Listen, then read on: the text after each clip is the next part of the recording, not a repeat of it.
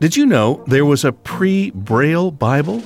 It was published in 1842 by physician Samuel Gridley Howe, the husband of Julia Ward Howe, who wrote the Battle Hymn of the Republic.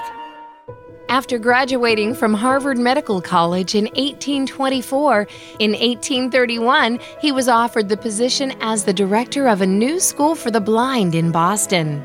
In 1842, he published the first pre-Braille Bible.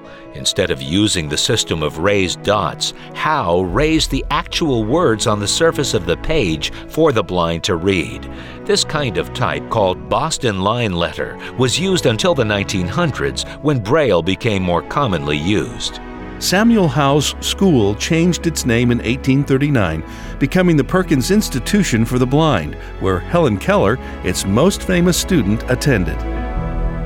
Brought to you by Museum of the Bible in Washington, D.C.